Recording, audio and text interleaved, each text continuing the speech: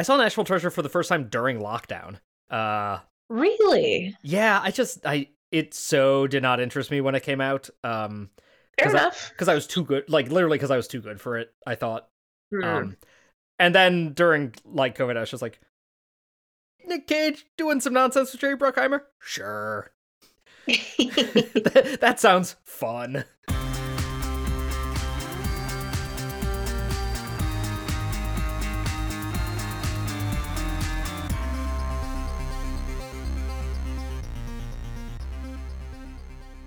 Hello and welcome to Did You Do Your Homework, the pop culture podcast connecting academic ideas to popular media. I am your co-host and recovering illness but without COVID, Martha Woohoo. Sullivan, and I am here as always with my co-host. I'm Pete Romberg. My weekend plans were derailed due to a potential COVID that ended up being, hopefully knockwood, no COVID. So, Oh, good. yeah. We were supposed to go up to the Twin Cities, and then we didn't. So. Fair enough. Which also meant that this weekend I had a weird weekend where, like, I had nothing booked, and we didn't want to go anywhere. So it's like, hey, this is kind of nice. Yeah. I hope you didn't tell anybody that you were staying home either. You were just like, nope, I'm going to stay in bed all day and watch movies. We told people we were staying home because we were a little worried about a COVID. So Fair it's enough. like, so you can't have us go anywhere. Ha ha ha. Those days now as an adult feel like I'm stealing them from somebody, and I love them. Yeah, it's like, what did I do this weekend? I read a lot, and I went to the dog park a lot. And that was nice. The end. Yeah. Well, we are here today to talk about one of the greatest media properties of all time, and also a book that Dan Brown wrote. But before we get into that, we are going to talk about what is stuck in our heads this week. This is the piece of media that is haunting us, that we cannot get out of our heads, that we cannot stop thinking about, and we need an excuse to talk about. Have you picked one yet, Pete, or should I go first? I don't think you going first is going to help me pick one. So the problem is, if we we're recording on Wednesday. We were originally supposed to record on Monday. If we had recorded on Monday, I would have a very clear answer to this, and it is Walter Isaacson's most recent book, The Codebreaker: Jennifer Doudna, Gene Editing, and the Future of the Human Race. This is a book that I started. It's about CRISPR, which is a gene editing tool that sort of got discovered, invented in 2012. Walter Isaacson is a great biographer, very fascinating writer. He's done biographies on Da Vinci, I mentioned for no particular reason, Steve Jobs, a handful of others. All his stuff is very good. Einstein. I had started reading this book back in February, got like 100 pages in, maybe 150, put it down, have not read any book at all. Other than audiobooks. We've talked off air about how audiobooks are reading. I mean, I haven't physically read a book since then. Because I had nothing to do all weekend, I read like 150 pages of this book, and I'm like right back in. I'm closing in on the end, and it just absolutely sucked me in. However, since Monday, I have started watching Apple TV's Severance. Very good, I'd recommend. And I have discovered the music of Muna, or possibly Muna. Silk Chiffon is their big hot single. They're sort of, it's a trio of queer women. It is fun pop music. Most of their stuff is actually a little more down-tempo, more like a Phoebe Bridgers stuff. They're signed to Phoebe Bridgers' record label, but their single that's popping that came out in December or November of last year is not like the rest of their stuff, and it's going to be the jam of the summer. I'm calling it now. That's Silk Chiffon by Muna. So yeah, I did get all three in. Haha. How do you spell Muna? Muna. Okay, that's what I thought. They sound like someone I dig. Yeah, I think you would really like them. Excellent. So what is stuck in my head is a book that I actually just finished earlier today. It is a novella, which I'm very into right now, called This Is How You Lose the Time War. Ooh, I've heard of that. Max Gladstone and Amal El-Mohtar. And to call it a time travel book is reductive, but it does It is about two agents on opposing sides of a time war. Both of them are from different futures that are incompatible. So they are both representing their futures as they travel in between like different time streams, setting up events in such a way that will tilt the Like balance the towards balance. the future that they come from. It's like it's a time travel Cold War situation. Well, sort of. The thing is that they start leaving each other letters Mm. because they are both the best at what they do. Sure. Taunting letters at So first, maybe? at first, And then maybe romantic letters as it goes on. so I hesitate. I truly hesitate to tell you anything more than that because it was so like whatever I expected it to be, it was not that, Mhm. and it was nothing I ever could have like anticipated. It is weird and beautiful and like heartbreaking, and it takes place in a world where like science is so advanced it may as well be magic. Sure. So most of what happens, like the book is not really interested in explaining to you like how the time travel works because it doesn't matter. Right. Like At the the end of time the travel day, works by they travel through time. right. Yeah. So there are certain things, certain kind of preconceptions that I had when I was like, this is a time travel novel that I had to let go of because they simply did not matter Mhm. to the story that this book is telling. But yeah, it alternates between the letters that they are writing to each other and the circumstances under which they each write those letters Ooh. or find the letters rather. And does it play with chronology in the storytelling structure as well? Not really. Like Okay. time for these two characters progresses linearly, And but the for the audience time, too. yeah, Yeah. but the times that they are moving through do not. Right, sure. So like they are wherever they need to be in space time, Right. but we are getting They the age from development. 30 to 31 to 32 and we follow them aging 31, 32, 33, but they're going from World War 1 to 2052 to the Siege of Jerusalem. Whatever. Yes, exactly. I'm making that up, but yeah. Yeah. It's under 200 pages. Ooh. I thought it was incredible. I need more people to read it so that I can talk about it with people.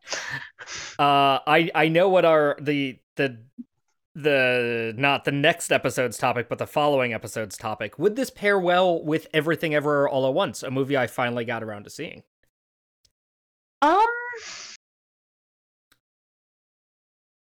I guess if the angle that we wanted to take was like how to use the multiverse to tell a different kind of story. Yeah. But like in terms of what story they're telling, they're both telling very different kinds of stories. Gotcha. Like they both are multiverse stories, but that is sort of where the similarities end. Mm-hmm. And is this even a multiverse? Because it seems like these two universes can't coexist, and the whole point of the multiverse is that everything can. Well, they can't coexist, but at the same time, you do have these two characters that are both from their own futures. So what they're trying to do is ensure that their future is the one that comes out on top. Okay, right. Sure. And now we're into details that kind of don't matter. Yeah, right. and I'm over here being like, but in a proper multiverse, they could both come out on top because anything is possible. But what this book presupposes is, what if that's not the case? And also, this book presupposes that they're at war. So at the end of the day, it's like sure. Even if they both could coexist, they have chosen not to. Right. Yeah. Okay. Cool. But yeah, it's brilliant. Well, this just got added to my reading queue and is probably going to get catapulted pretty close to the top. I would actually really, I don't know if they made this one an audiobook. I would be interested to see if they did, because if they did it with two different narrators, I think that would be a really interesting experience. They have made it an audiobook with two different narrators. Hey, It's two women, I imagine. Does that square with yes, the characters? Okay, cool. yes. There are some. It's 4 There are hours some and bits. 16 minutes. Okay, I'm listening to this like Yeah, because it's tomorrow. like 190 pages long. It's not even 200 pages. I'm used to list like my fiction audiobook tends to be like the doorstop fantasies, so I'm used to like 35-hour runtimes on my fiction audiobooks. You'll be done with this one in 2 walks with Ozzy. Yeah, basically. I'll be done within a week minimum. Or a week maximum, yeah. Perfect. All right, we are going to take a quick break, and when we come back, we are going to get into early aughts historical conspiracy theories. We'll be right back.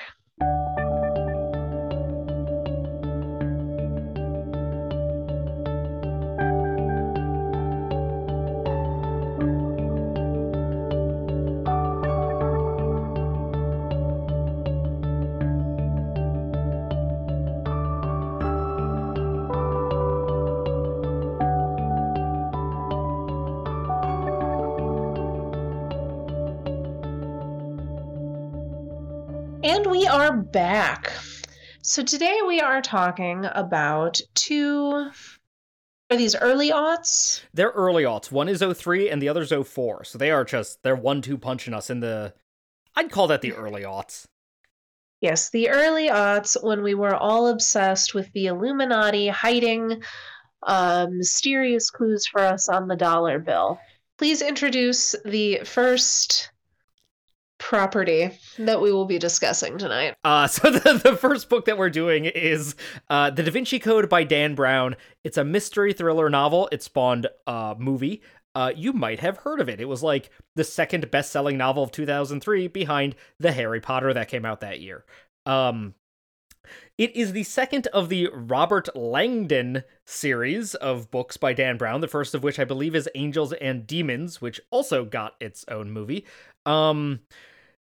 The premise is that Robert Langdon is a Harvard symbologist who is world-renowned, which is a real thing, and he is in Paris for a speech when the curator of the Louvre, a man named Jacques Sonnier, also, apologies in advance for any French butchering that happens,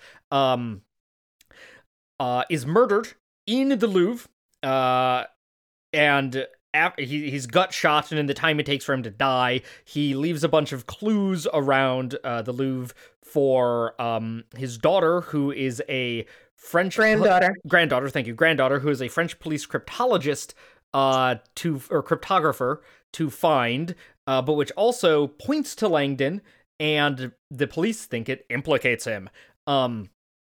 We go through twists and turns. We learn that Jacques Sonnier was not only a member of a secret cult known as the Priory of Sion, but he was the Grand Master of this secret cult. He had been secretly training his granddaughter to be a great cryptographer and clue finder and stuff. So they go through a bunch of twists and turns, and during this whole process, Langdon mansplains to Sophie Neveu, who is the granddaughter, in chapter after chapter about the Priory of Sion, the Knights Templar, the secret that they discovered in Jerusalem under the ruins of the Temple of Solomon in 1099, and how it all traces back to the Holy Grail.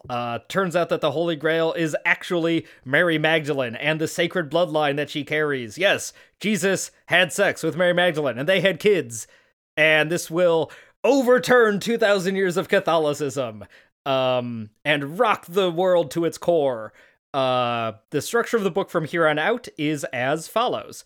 Robert Langdon, or later on, an old British dude named Sir Lee Teabing, explains something to Sophie. Then they either find the next clue to a puzzle, or they get chased off from wherever they're at due to gunplay, and they end up at a new location. And then either Robert Langdon or Sir Lee Teabing explains something else to Sophie. And then we come to the end of the book. So it is... Not only is the conspiracy part of this book ill-researched and based on and built on a shoddy foundation, but the non-conspiracy historical notes and even just architectural descriptions are shoddily researched and built on, quicksand foundations. That being said, reading this book, it reads like a blockbuster. It was propulsive. I was frequently frustrated and often turning to Wiki to be just like, that can't possibly be true. And then it wasn't. But I did keep reading it and I could not put it down. The writing is like at a 7th grade writing level at best. It is not well written. It is not well researched, but something about it carried me along through it. And clearly that was the case back in 2003. I guess this is like the perfect airport paperback. Because in 2003, everyone was reading this book. It sold 8 million copies worldwide. And then Tom Hanks showed up in a Ron Howard adaptation of it. I gloss over all of the nonsense of this book, by the way, when I did the plot summary. How dare you forget the fact that Sophie has been estranged from her grandfather for like 15 years. Yeah. Because she saw him doing something horrible that the book does not explain to us until 2/3 of the way through. And then we find out the thing that made her cut off all contact to her beloved grandfather, who's the only family that she thinks she has left, is the fact that she walked in on a weird sex ritual. Yes. She walked in... Dan Brown is afraid of sex. She walked in to an eyes wide shut ritualistic orgy, and she was like, well, I can never speak to my grandfather ever again. And it is... the ground shaking secret. When did Dogma come out? Dogma? I don't know, like 99, yes. 01? Definitely before this book.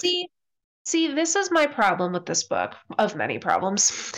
The ground-shaking secret in this book that is supposed to, like, shake the very bones of the church is that Jesus had sex. Yeah. Also, I was dead on. Dogma came out in 99. The reason I bring up Dogma is because this was not a revelatory idea.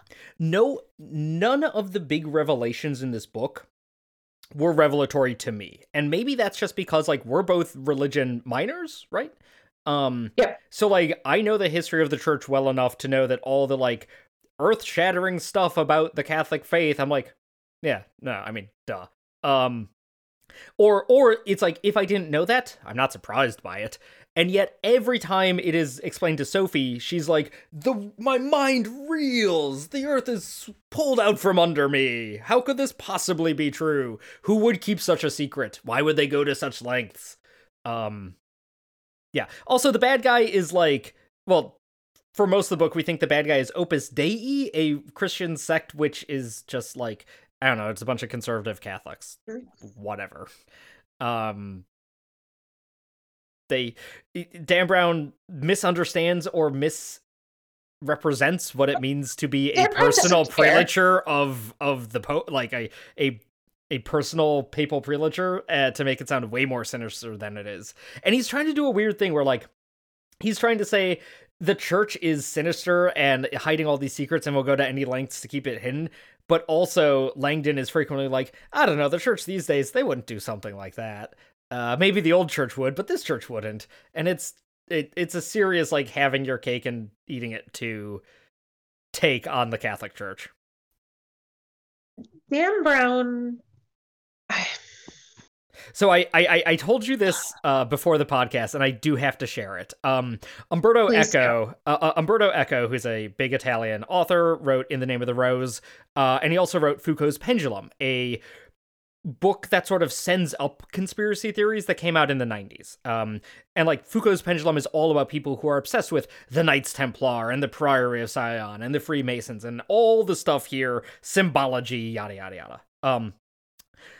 Umberto Eco was asked his thoughts about this book because it was so in line with, the book he had written. And his quote was, like, at first he's like, I didn't want to read it. Then so many people were asking me that I had to read it. His response was, Dan Brown is a character I made up for Foucault's Pendulum. He is my character. And that is such an amazing, scathing indictment of a living human being. I want that like cross-stitched on a wall somewhere, you know? Like it's Dan Brown heard the phrase Knights Templar and was like, that would make a good book, mm-hmm. and proceeded to do no research. No, he did research in crackpot books that have no actual, like, he misinterpreted crackpot theories, which is great. So one of the things that I wanted to discuss about this book, and I don't just want us to spend our time with this book pissing all over it, even though it's horrible and it deserves it. But this book was wildly popular, yes, for a brief period of time. And I believe it is because it presents itself as such a statement of fact that not only is it imminently readable, but it makes you feel like you're learning something. It pulls off a con where it's like, ooh, let me tell you all of these forbidden things that I'm presenting to you as fact. And then at the end, you're like, I want to read more about these things. And it's like, oh no, he made them up. Oh no, it's not true. Which I think is also why this book is no longer popular, because all of the people who went to Barnes and Noble and were like, I want more books about the Da Vinci Code, and we're told that there aren't any because the Da Vinci Code is, or like bullpucky. You can read like Sacred Blood's Sacred Grail, or whatever that book is called, that he based most of his stuff on. And then it's like you do any research whatsoever, and you're like, oh, this is not a this is not accepted in academic circles as having an ounce of legitimacy. But it is presented as, even so far Holy Blood, as Holy the fact Grail. That, that's the name of the book. Even so far as like Dan Brown presenting it as such in like interviews. Yeah. Oh yeah. And like it was a, wildly popular book. I mean, it's still a popular book among conspiracy theorists, and you will always find people who are talking about how the Freemasons founded America, or like we might get into in our next homework.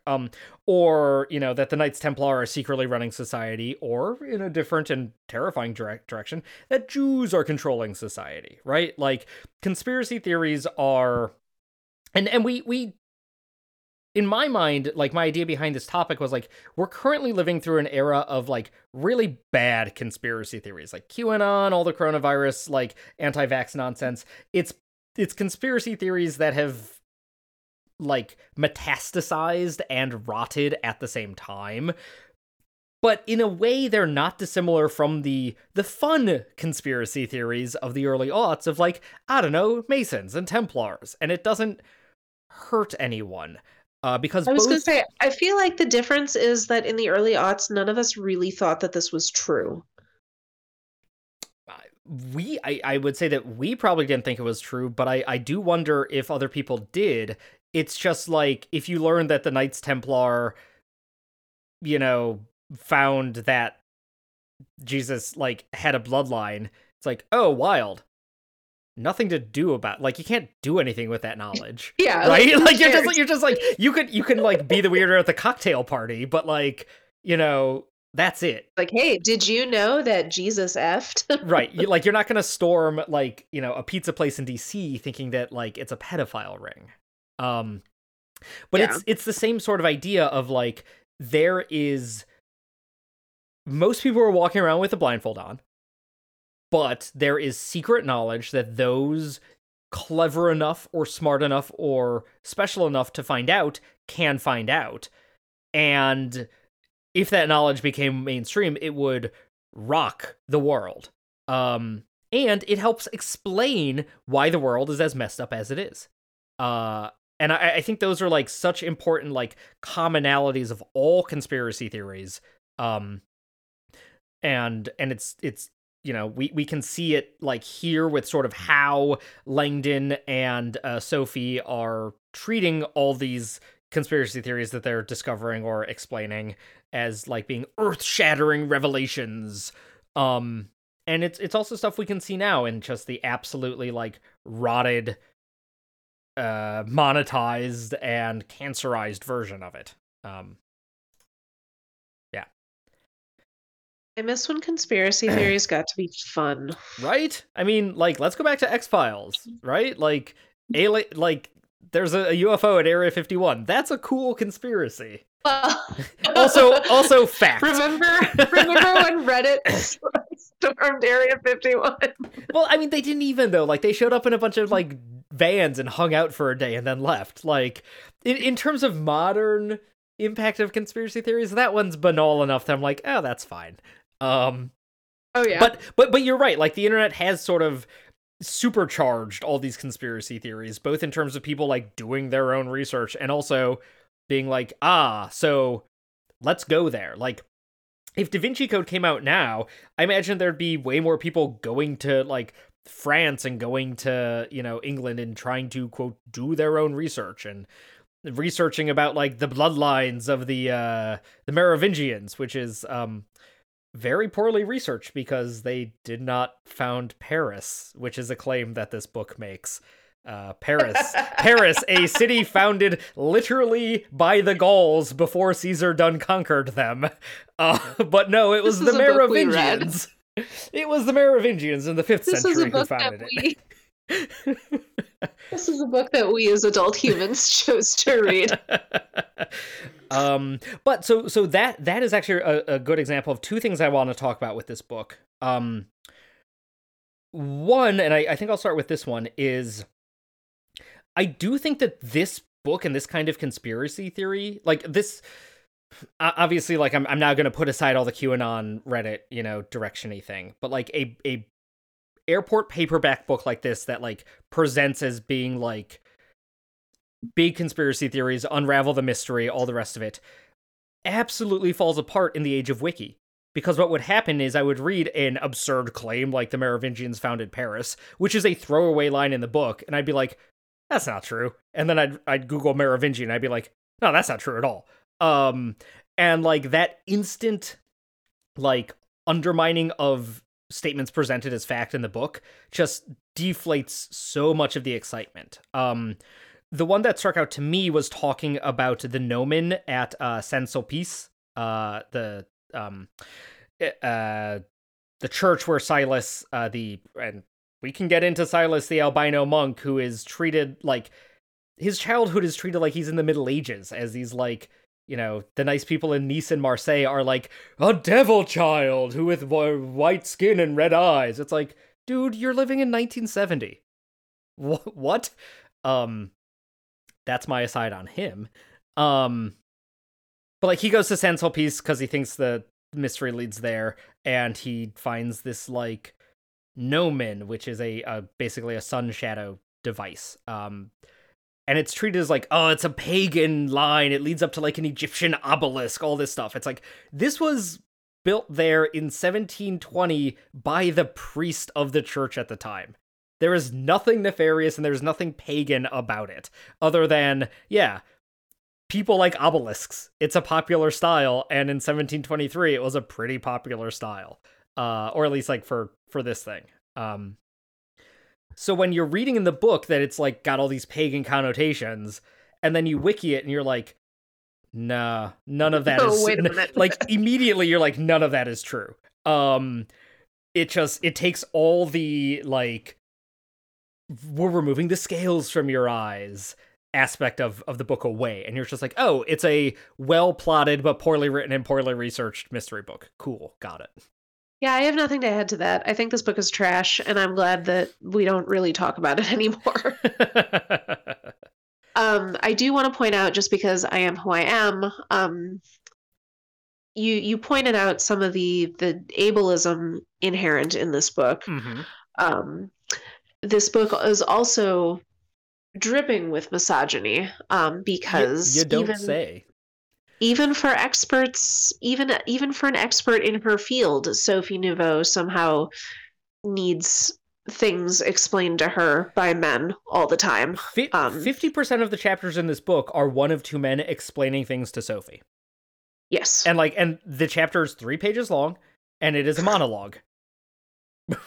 I mean, to the point where Langdon solves a puzzle and Sophie is like, I should have seen that. And I'm like, cool. I will say, like, Langdon is obviously like a Gary Stu. But he also weirdly disappears for large swaths of this book as a person with any agency.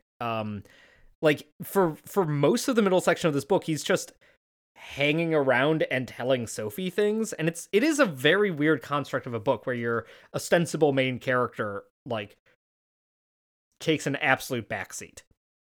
Here is my question to you. Who in this book has agency? Jacques Saunier from the grave. Right? And he's the only one. And I will also say, Sir Lee Teabing, because, spoiler for this old book that you've definitely read, he turns out to also be the bad guy. He does have agency, but he's frequently written without agency because we have to hide the fact that he's the one, controlling all the strings.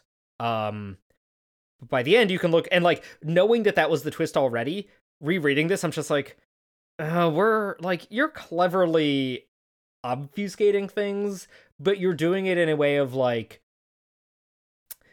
I can't lie, so I'm going to tell a half-truth. And if you know what the truth is, it is clear what the half-truth is. But if you don't, then you're like, oh, shocking twist at the end. But I mean, it is truly kind of a bizarre experience to read a book where it's like none of the characters feel like they're making any active decisions. Right, they go from place to place, frequently because they're chased from one point to the next point, or because they're following the riddle to the next location.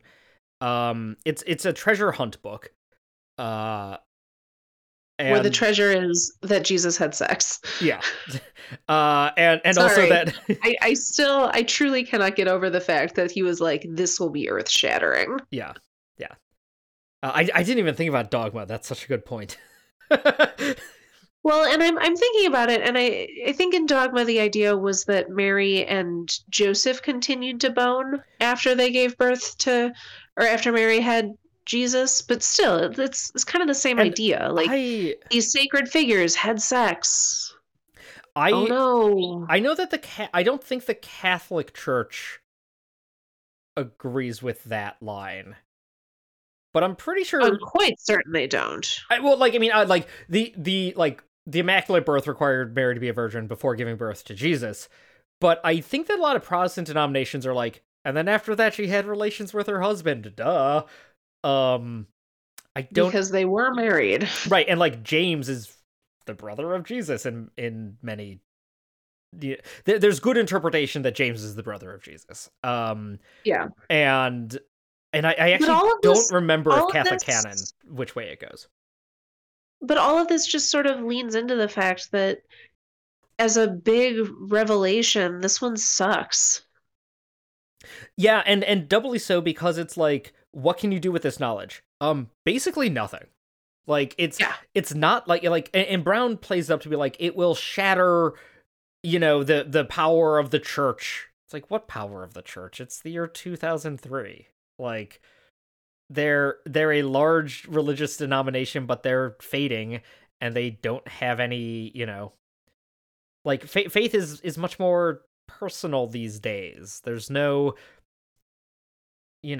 there's no rank popery going on, controlling the strings behind things, excommunicating kings or whatever. It's a very different world where destroying the power of the church would have dramatic repercussions, don't get me wrong, but like, it wouldn't rock civilization to its core. All right, we have to move on. Yeah. Yep. All right. So, speaking of when conspiracy theories were fun, in 2004, Jerry Bruckheimer released... Not Jerry Bruckheimer. That's wrong. Bruckheimer produced it. Turteltaub directed. Yeah, Bruckheimer. Yes. Jerry Bruckheimer released into the world a movie called National Treasure, starring Nicolas Cage as Benjamin Franklin Gates. Just chew on that for a little bit. I love it. Swirl it around. Diane Kruger as Abigail Chase, Justin Bartha as Riley Poole, Sean Bean as Ian Howe, John Voight as Patrick Gates, Harvey Keitel as Agent Sadusky. Patrick Henry Gates. Okay, that part's not in the IMDb cast list, but thank you for the It's- correction. It is very important. It's on the wiki page. Christopher Plummer as John Adams Gates. Yes. Oh my god. Yes. And then a whole bunch of other people. National Treasure is about Ben Gates, who is investigating a family legacy, which is following a mystery of a lost Templar treasure that was hidden, that was so large that the founding fathers hid it somewhere in order to keep it away from the clutches of the British.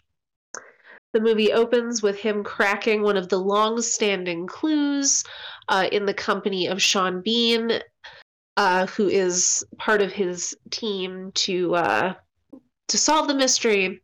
But because this is a Sean Bean movie, things go south pretty quick.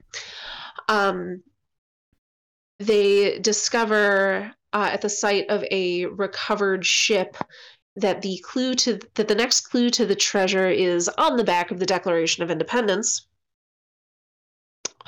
As you do. Inspiring, as you do.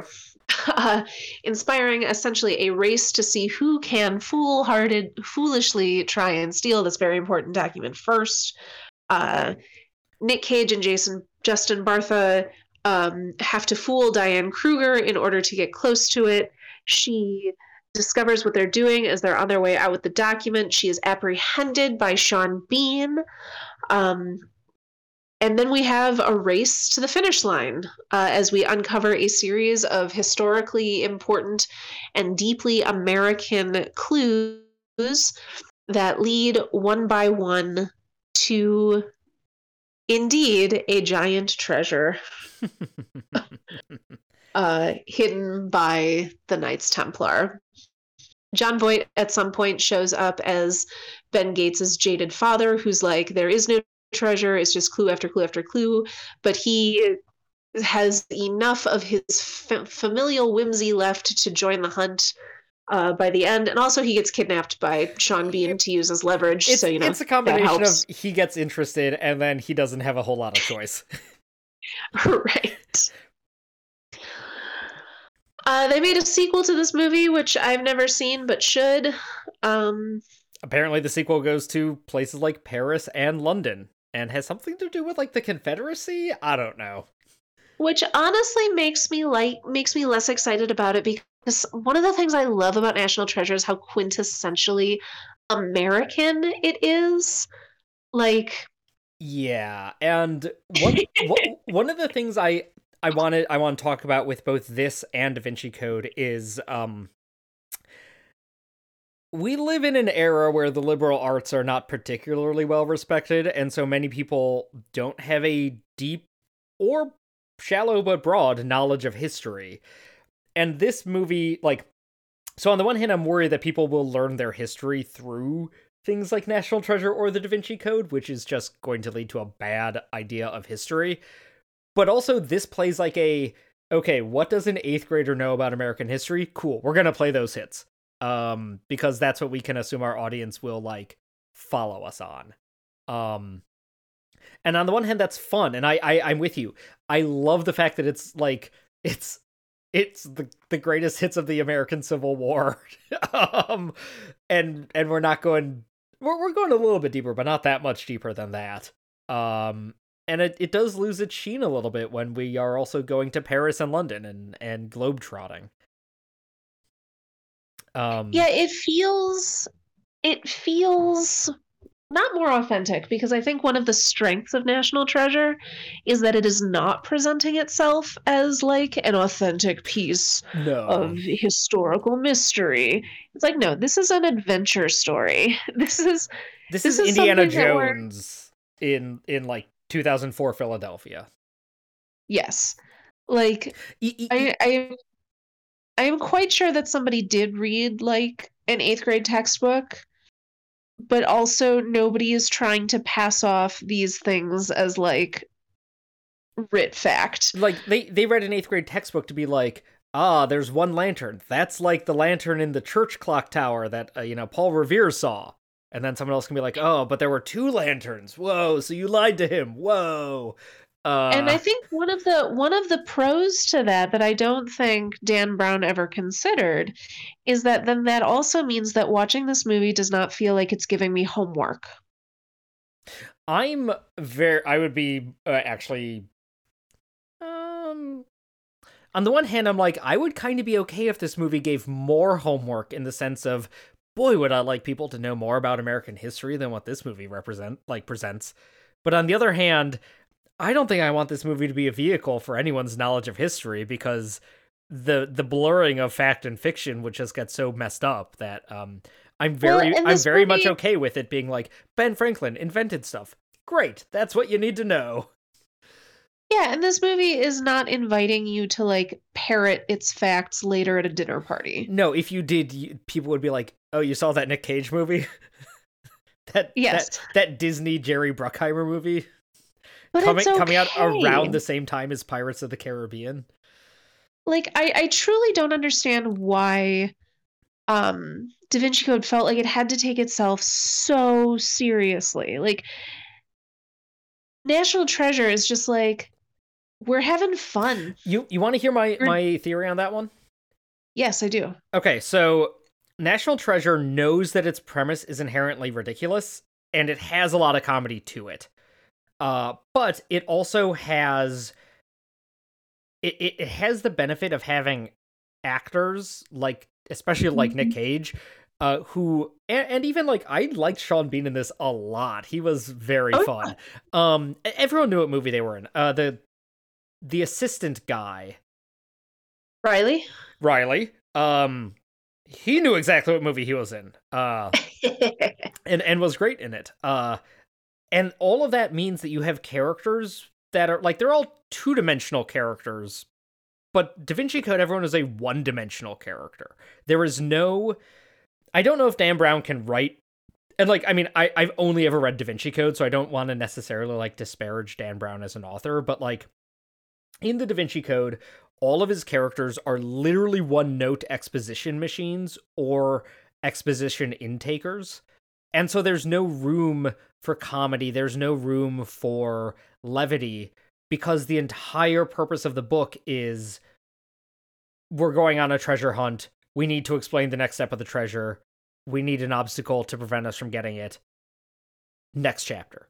And so there's no room for that like taking the wind out of anything because that's beyond that's beyond the parameters of the book.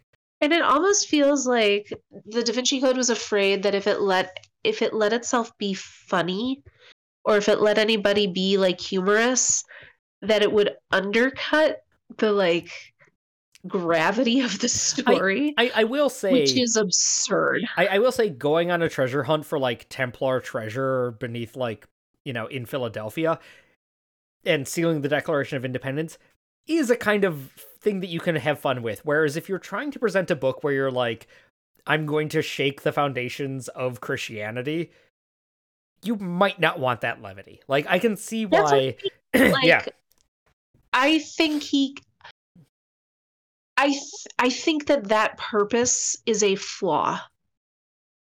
I agree, but I think that comes back to the critique we both had of just like this is a bad mystery. Like this is a bad holy grail, if you would. Like it's a bad premise for it to be the thing that we're searching for. Like a bunch of Yes. treasure, like ending your movie with a mummy-esque treasure room is more fun than ending your movie with like some documents and the revelation that Sophie is related to Jesus.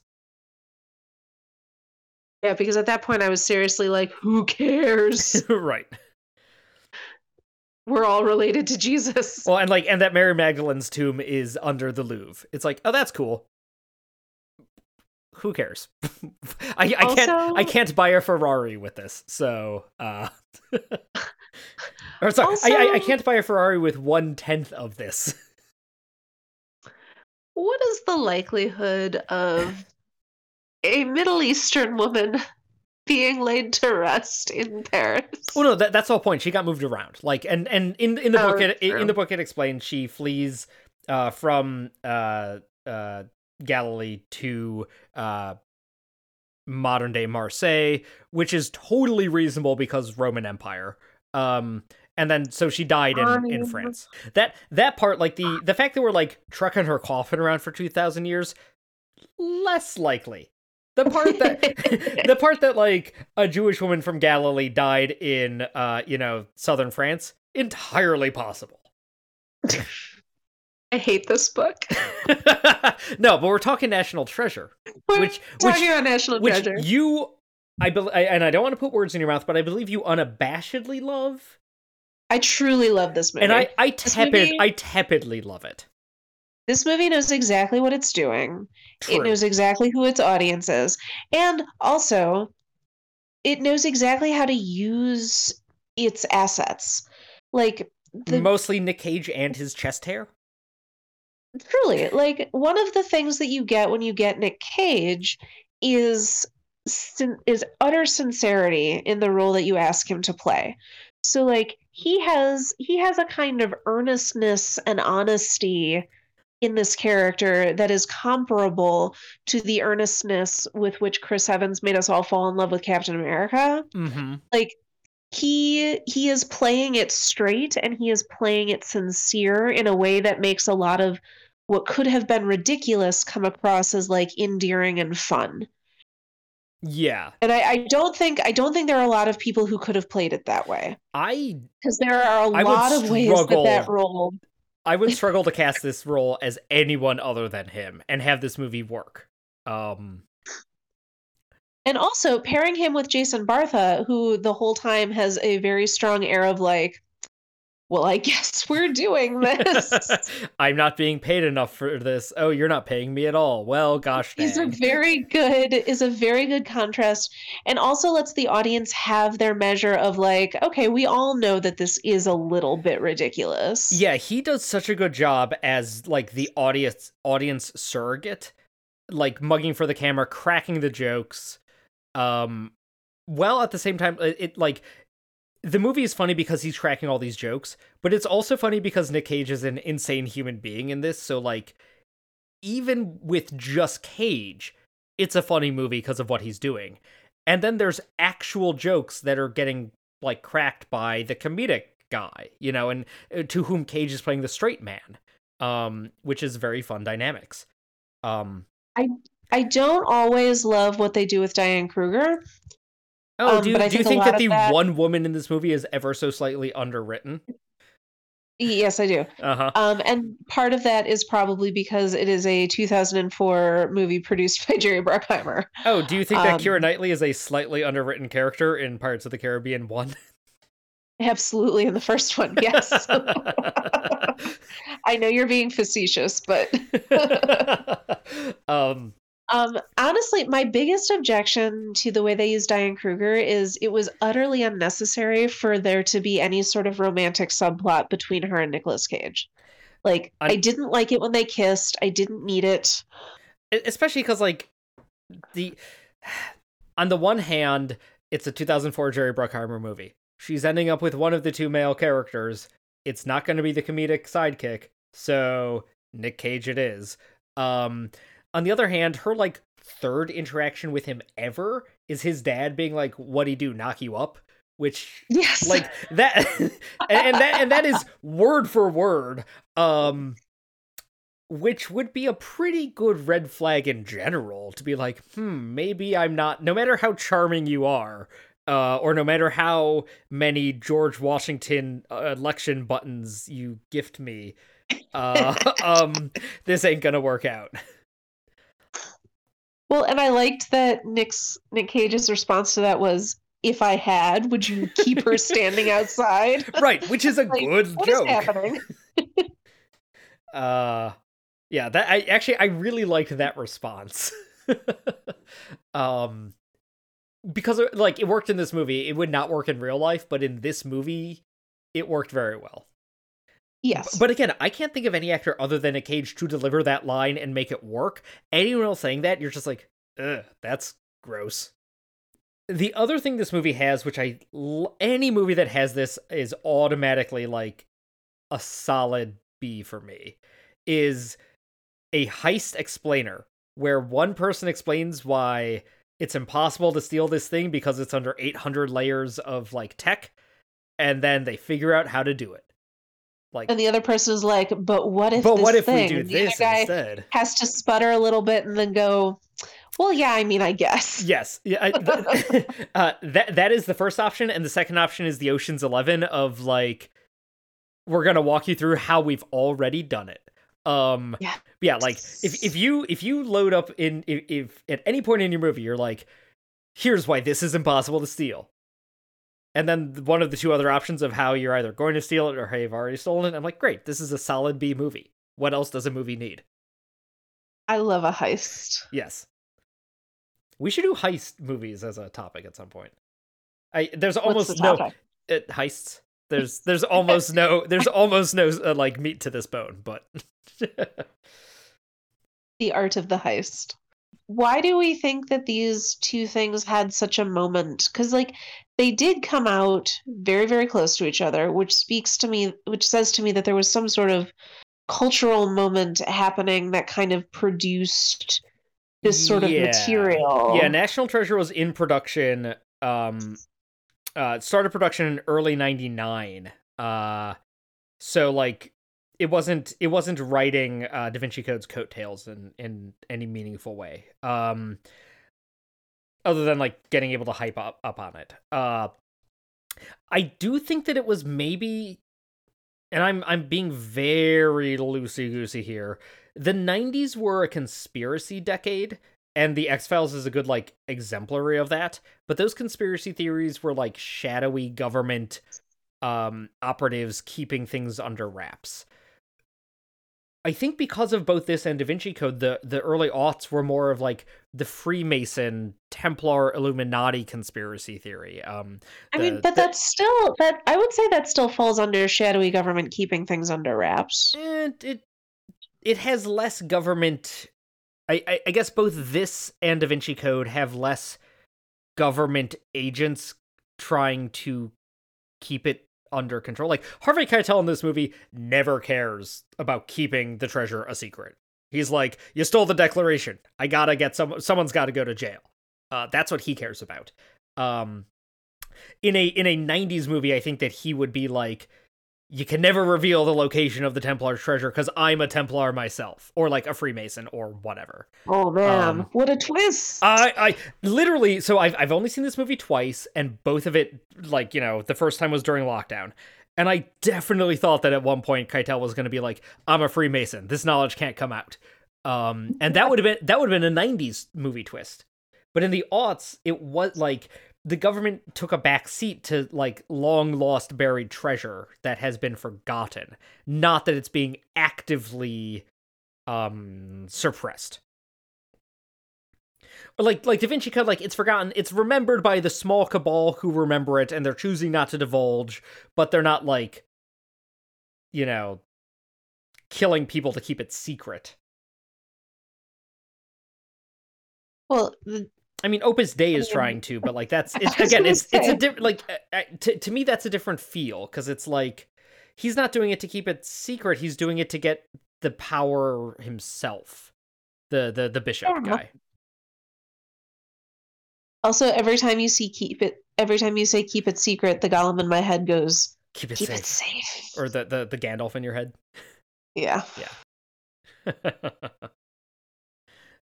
So I think at the end of the day, what it comes down to is that our post 9/11 conspiracy world was less like, because after 9/11, the government couldn't be the shadowy conspiracy keepers, the bad guys, because the government was the good guys, until we all learned that jet fuel couldn't melt steel beams.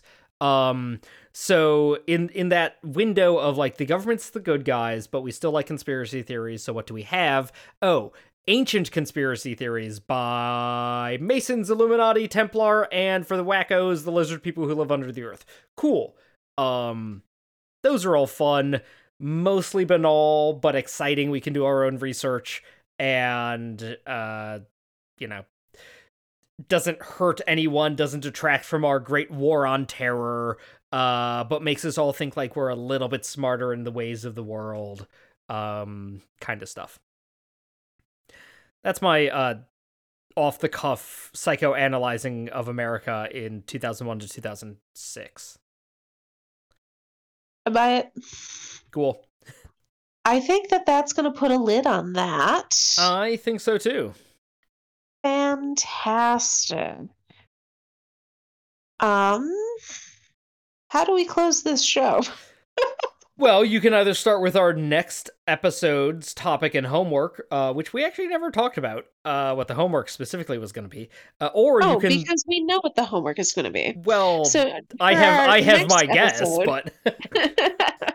So for our next episode, we are doing a character study deep dive because my birthday is in a week, and this is what I wanted to talk about.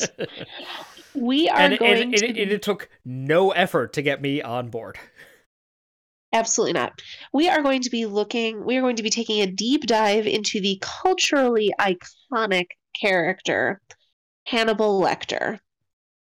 The homework is roughly as much Hannibal content as you can consume.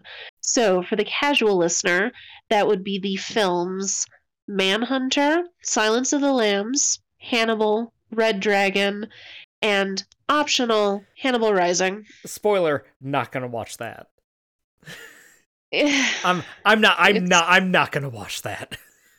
I am going to talk about it though, so just that's like fair. Read a wiki summary or something. And feel free to spoil away, because I'm just not gonna watch that one. And then we also have the TV show.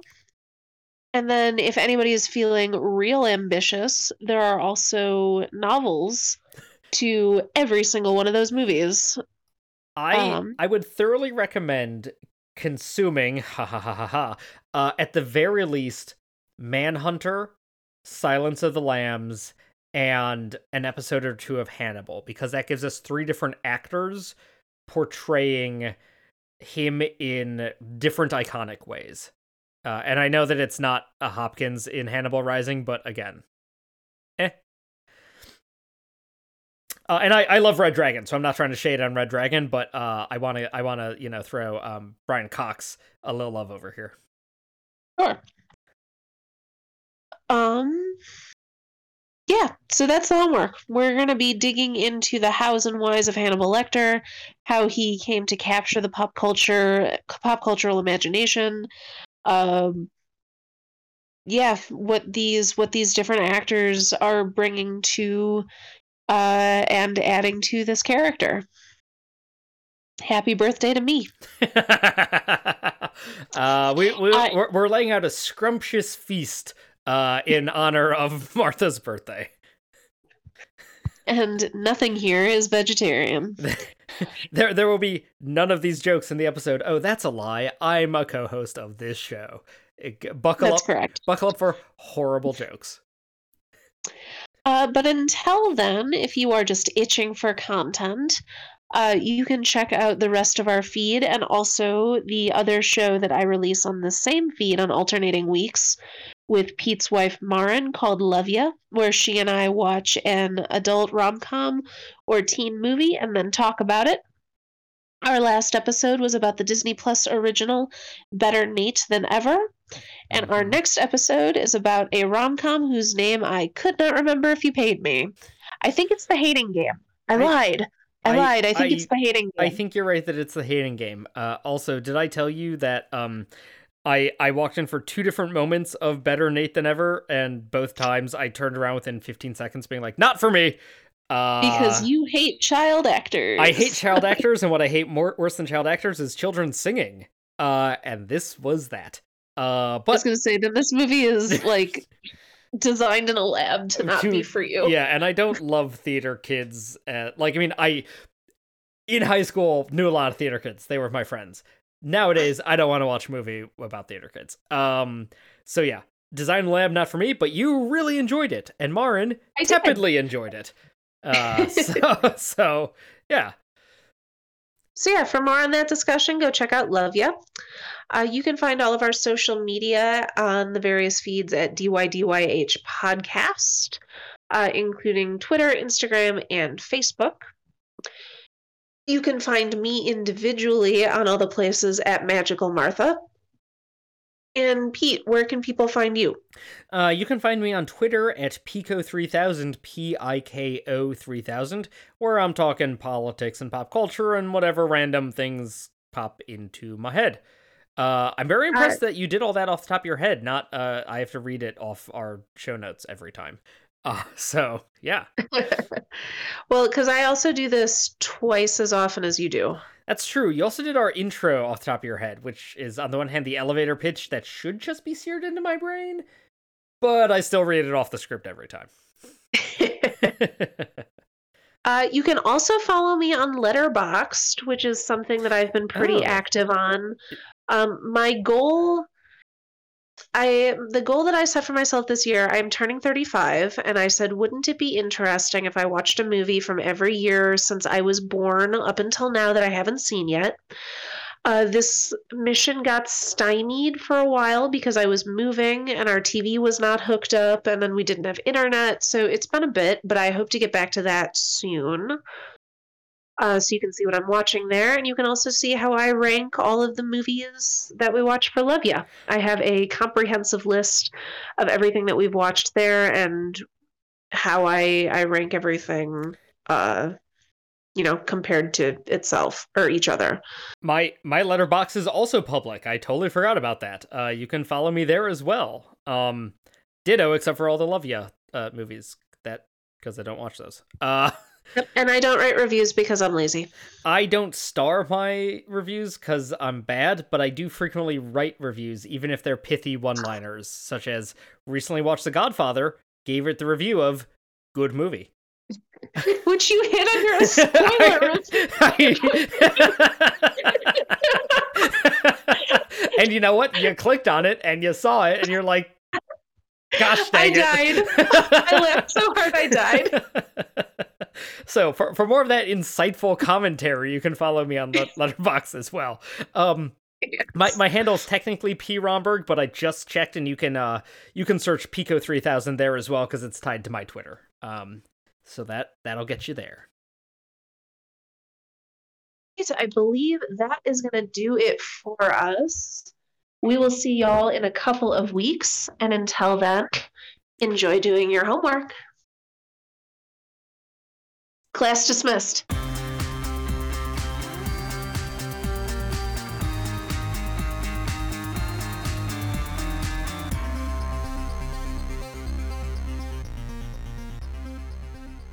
Yay!